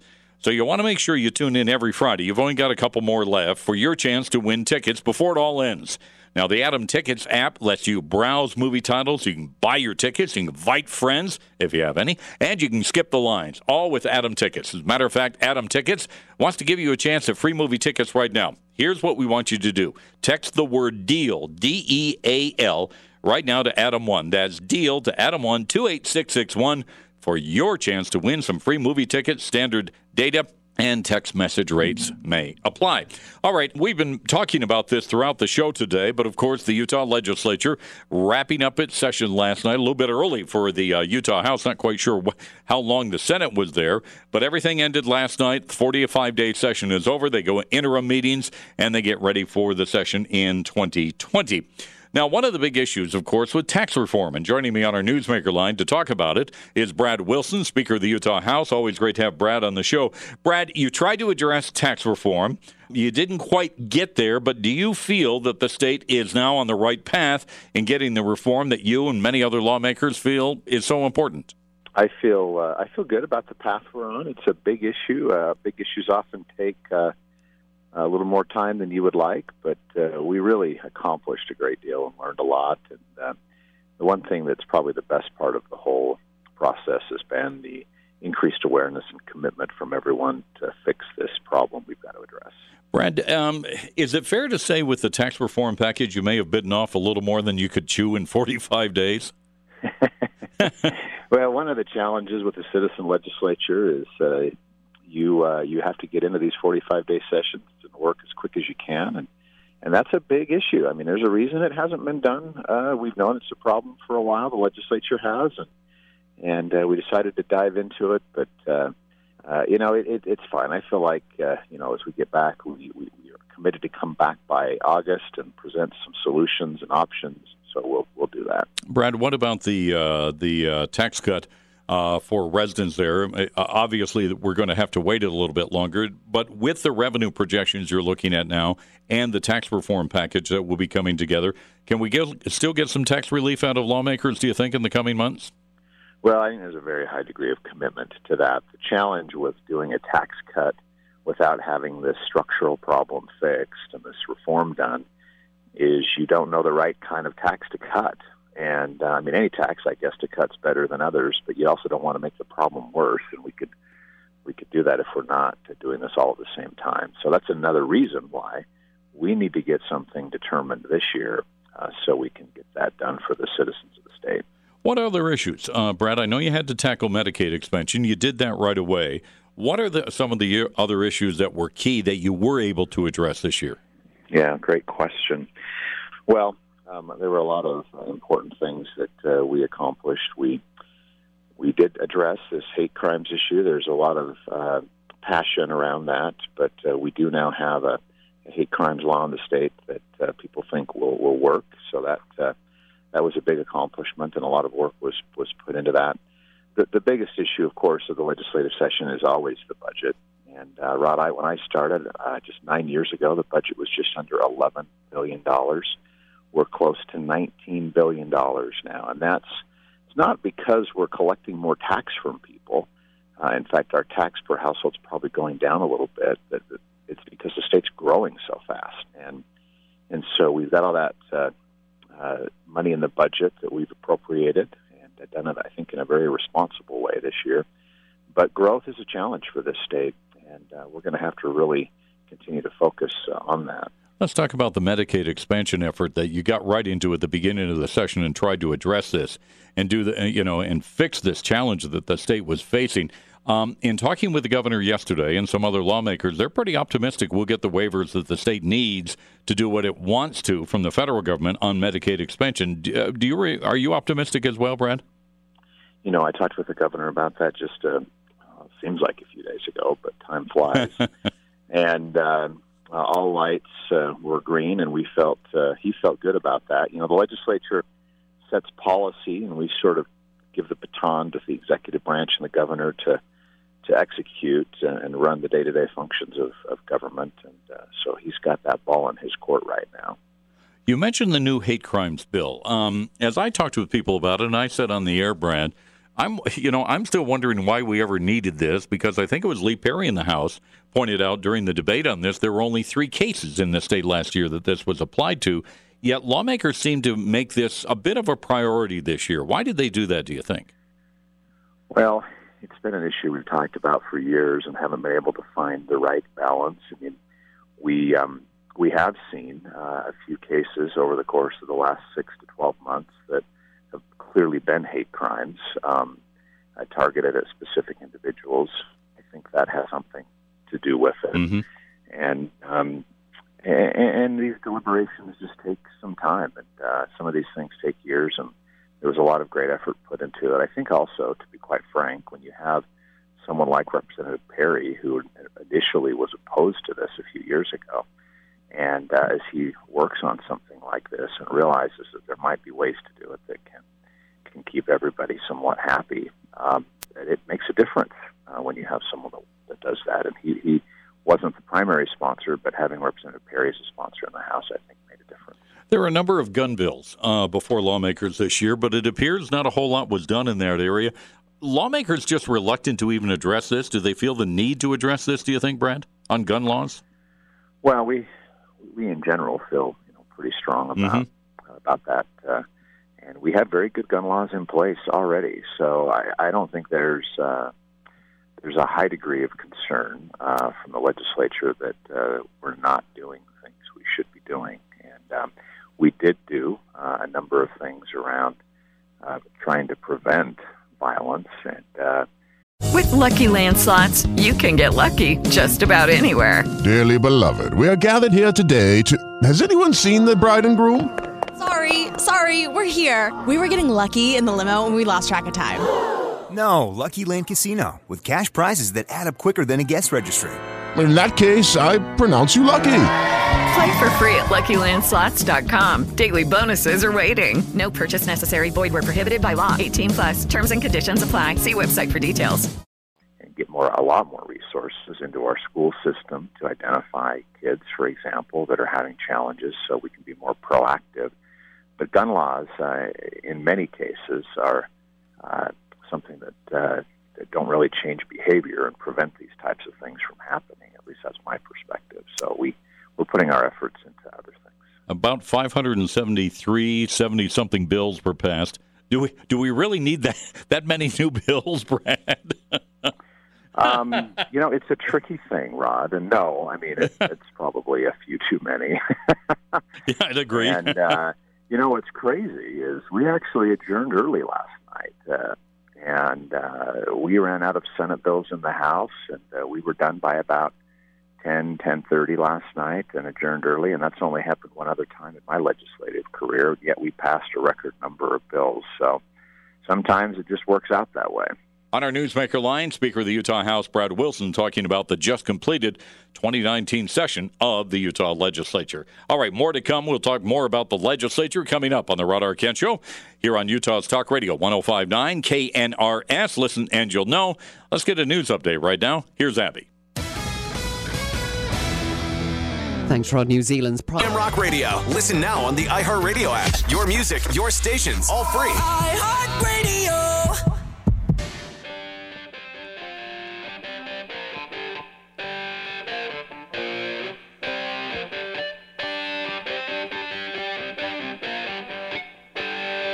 Welcome back to the Rod Arquette Show on Utah's Talk Radio 105.9 KNRS. Listen and you'll know. Don't forget, the International Sportsman's Expo is underway this weekend down at the Mountain America Expo Center. They'll be there right on through Sunday, and I will be there tomorrow afternoon between 2 and 4. So if you're down at the Expo, swing by and say hi. We'll be there until 2 and 4 tomorrow afternoon. All right, Utah lawmakers, we just talked with Brad Wilson, Speaker of the House, about the legislative session. There were so many bills, I think what I mentioned to Brad, about 573 bills that were approved. There was a series of bills dealing with the initiative process. Of course, the initiative process was very successful. During the last election year, you had medical marijuana on the ballot, you had Medicaid expansion, you had other issues as well. But this year, lawmakers decided to make some changes to the initiative process. A lot of people are not very happy with what they did.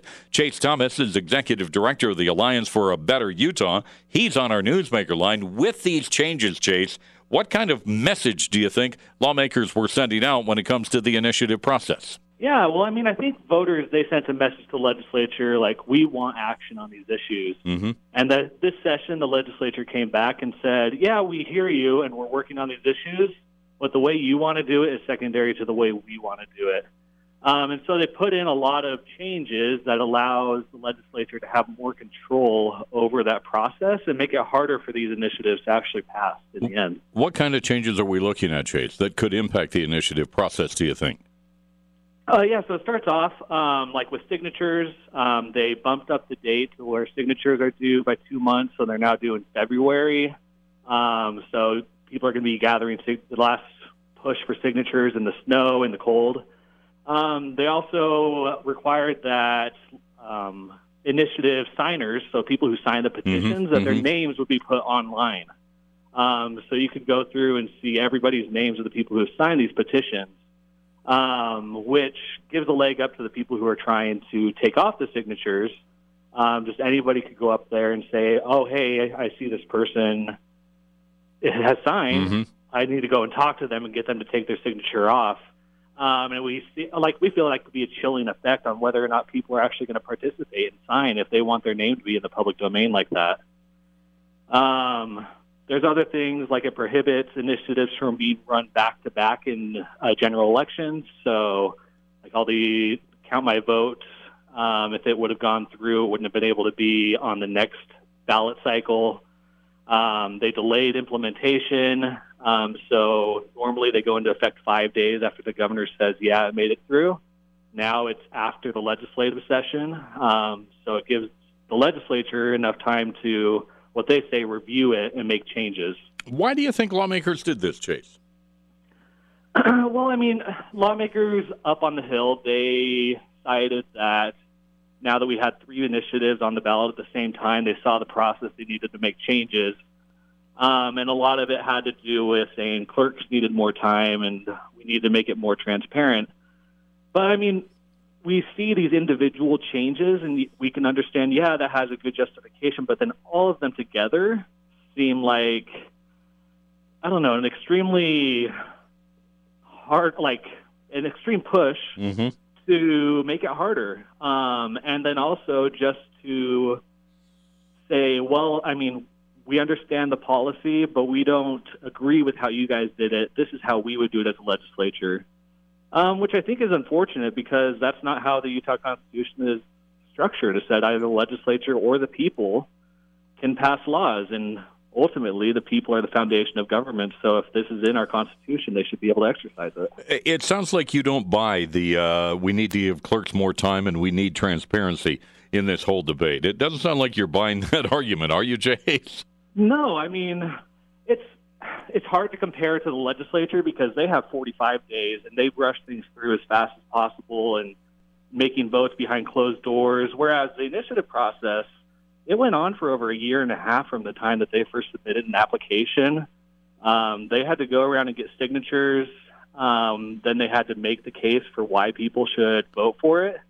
I mean, I think it's an extremely transparent process. And then on the other hand, clerks, I mean, if we better funded the clerk's offices around the state and the counties, they would be able to handle all the signatures. It's just, I don't know. This goes back to the whole we keep taxes so low that we can't properly, adequately fund certain parts of our government. And so if they truly valued this process, they would just give more money to these clerk's offices. Do you think, Chase, that some lawmakers, not all of them, but some lawmakers are offended by the initiative process? Said, wait a minute, you elected us to get the job done, and now you're telling us we aren't getting the job done, so you're now going to tell me this law you want and that law you want. I mean, do you think some lawmakers are offended or bothered by the initiative process? Yeah, I think that's completely the case. There's multiple legislators who said throughout the session that we're a republic, that we elect representatives to run our government, and that the legislative process is the proper way to make laws. But I feel, on the other hand, voters were offended that lawmakers weren't addressing these issues for so long. I mean, it took, I think, 6 years to get Medicaid expansion through. So I think it's both sides of the coin on whether the voters or the lawmakers should be the ones offended. Is this going to dampen the initiative process here in the state, do you think?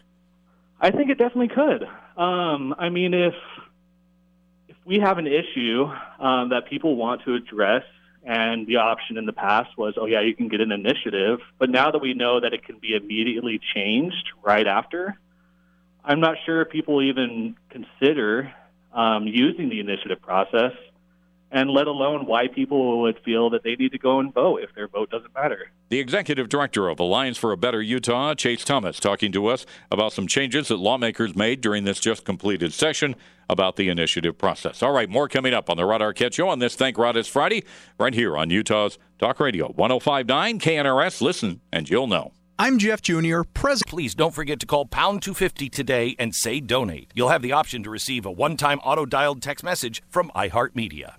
One man, one goal.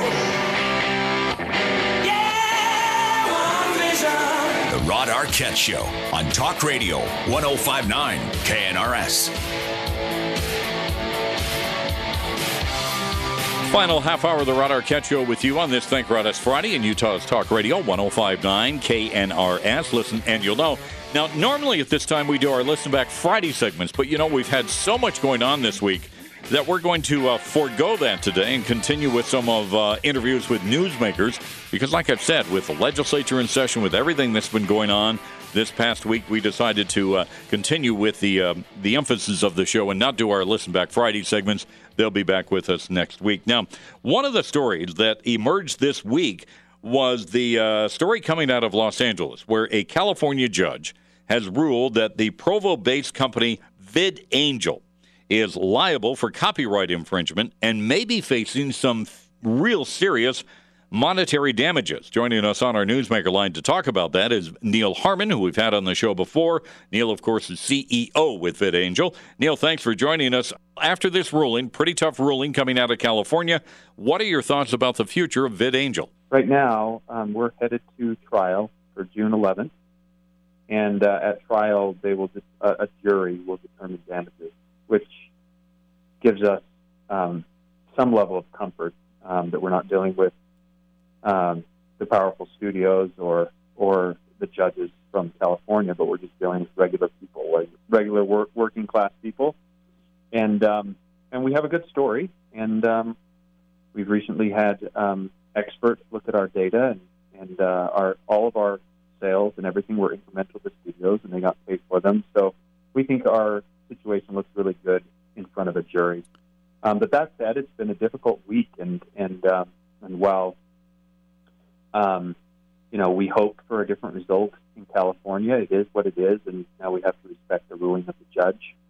And we have two options. One is to appeal, or the other is to seek to have a change in the law.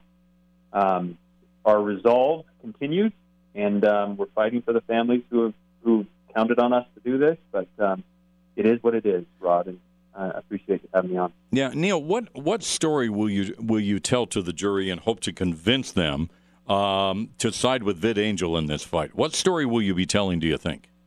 It's an easy story, Rod. We're a company who started in 2013 and tried 3 different methods to get the studios paid before the method that they sued us over. And then when we tried the method that they sued us over, we reached out to them and asked them for feedback and asked them to sell us content. And they didn't give us any feedback. And so we launched the service, a month and a half after we followed up with them on feedback, and nothing. But a year later, Disney decided to sue us after they could see that we were really growing.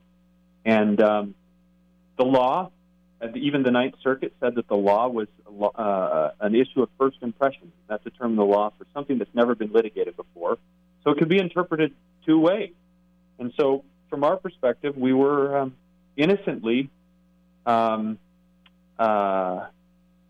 our service, and I shouldn't say innocently. Now that we've been found liable for copyright infringement, we believe that our behavior was innocent, because at the time, we believed that the law was on our side. And now that a California judge has said the law isn't on our side, there's 3 different types of infringement. There's innocent, there's ordinary, and willful.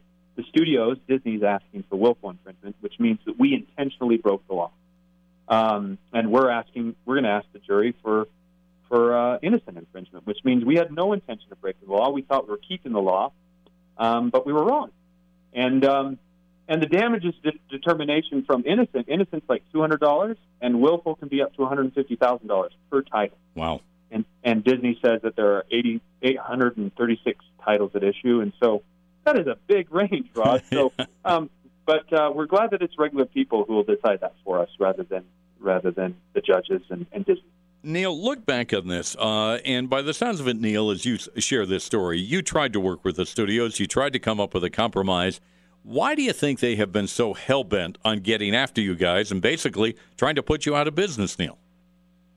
So it's really clear in the case of Disney. Now, when we started this, we knew that the filtering business was a dicey business because there were a dozen companies that were shut down back in 2005. Mm-hmm, yeah. We did a lot of research. So we knew that the directors didn't particularly like filtering.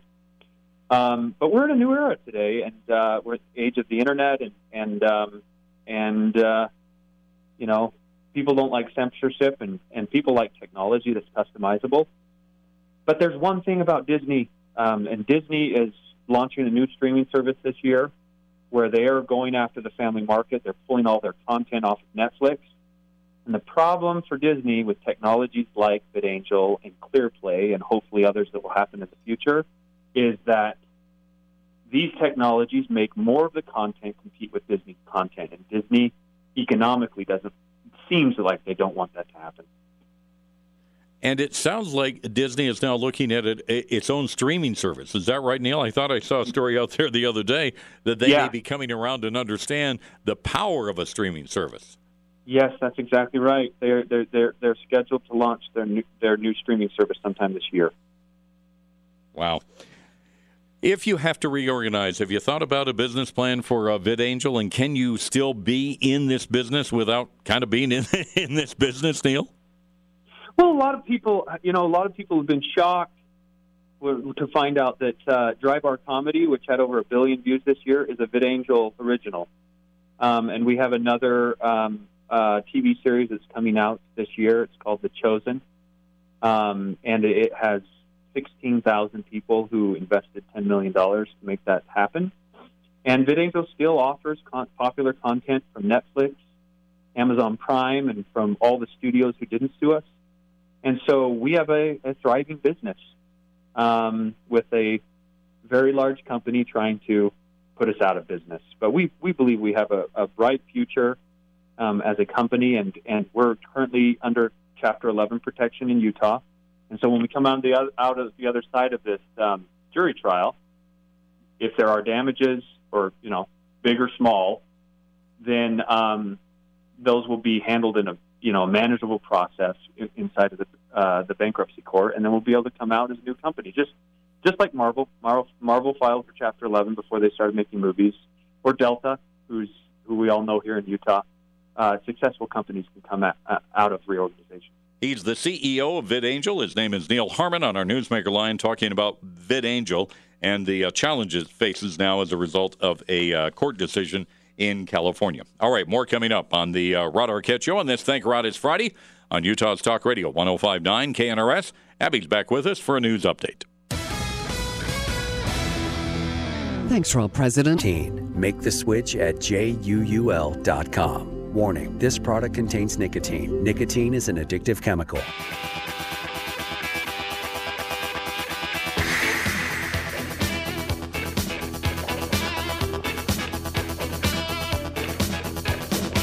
Final segment of the Rod Arquette Show with you on this Thank Rod It's Friday in Utah's Talk Radio 105.9 KNRS. Listen, and you'll know, don't forget, Dave Ramsey coming your way following news update at the top of the hour. Another reminder about the Grizz game tomorrow night. We've got some fans joining us, and if you want to go to it, all you do is have to go to our website, and they've got details. It's going to be a fun night, a KNRS night at the Utah Grizzlies hockey game tomorrow night. All right, well, There is another effort to launch a big development down in the south end of the valley. Of course, remember, about a year ago, had the debate over the Olympia Hills development. It's all part of this debate here in the state of Utah over development, the housing gap, high-density housing. Of course, a group has attacked the Salt Lake Chamber of Commerce for its series of ads, basically pushing the group claim for high-density housing.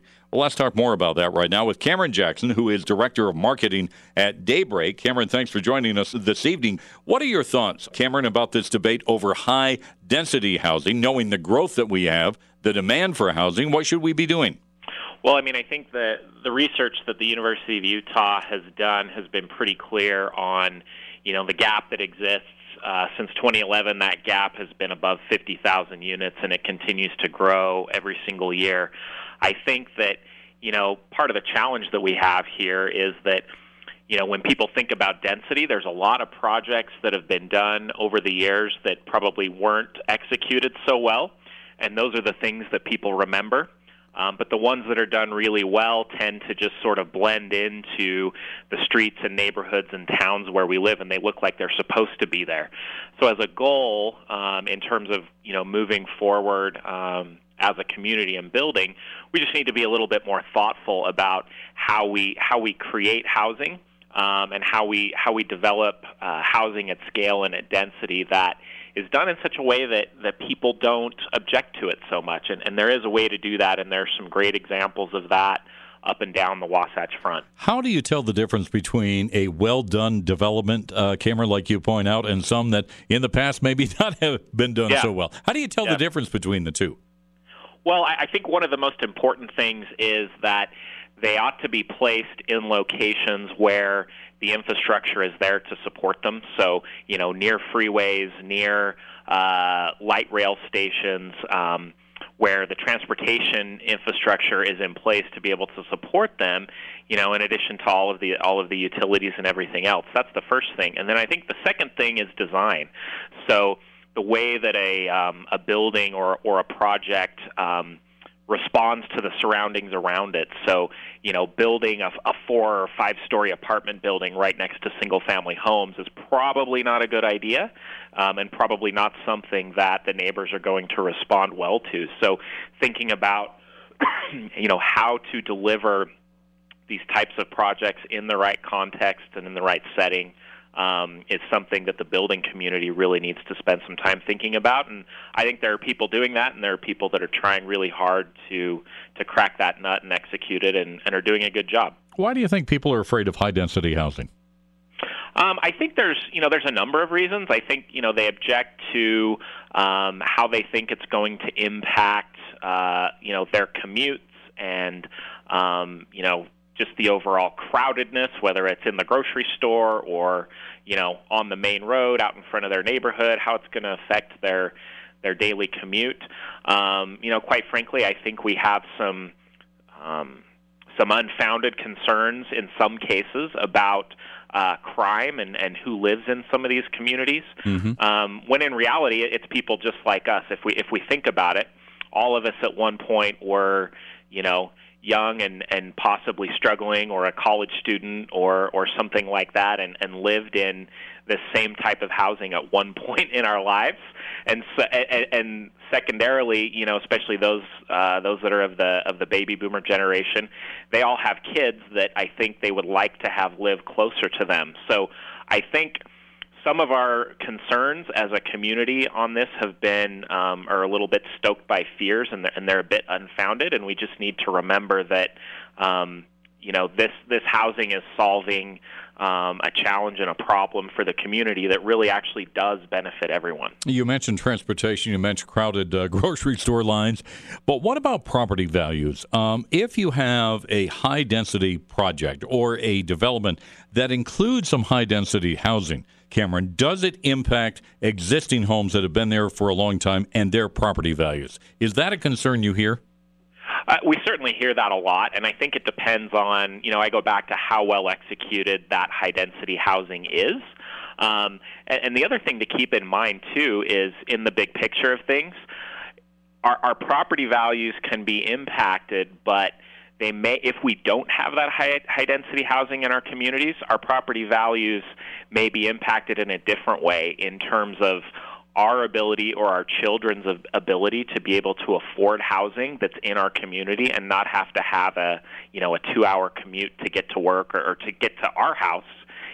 As parents, if we want our children to be near us, then we really need to think about how these high-density housing projects solve some of those problems that really benefit everybody. Is this something we're just going to have to live with, Cameron, and just try and figure out the best way to go here in Utah because of our exploding population, people wanting to live here, and our limited land mass that we have, unless you want to live out in the western Utah desert? Is this something we're going to have to deal with? I really think it is. I mean, we live in a phenomenal place here in the Salt Lake Valley, but we are bounded by some pretty big geographic barriers in terms of the mountains.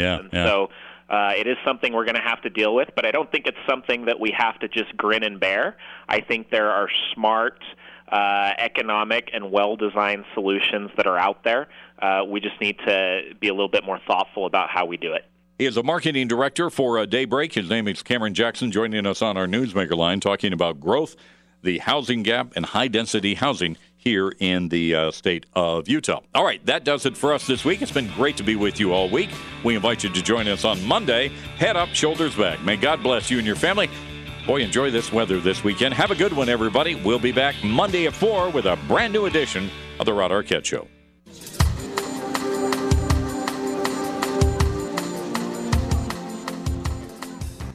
Do you know why? Hello, it is Ryan, and I was on a flight the other day playing one of my favorite social spin slot games on ChumbaCasino.com. I looked over at the person sitting next to me, and you know what they were doing?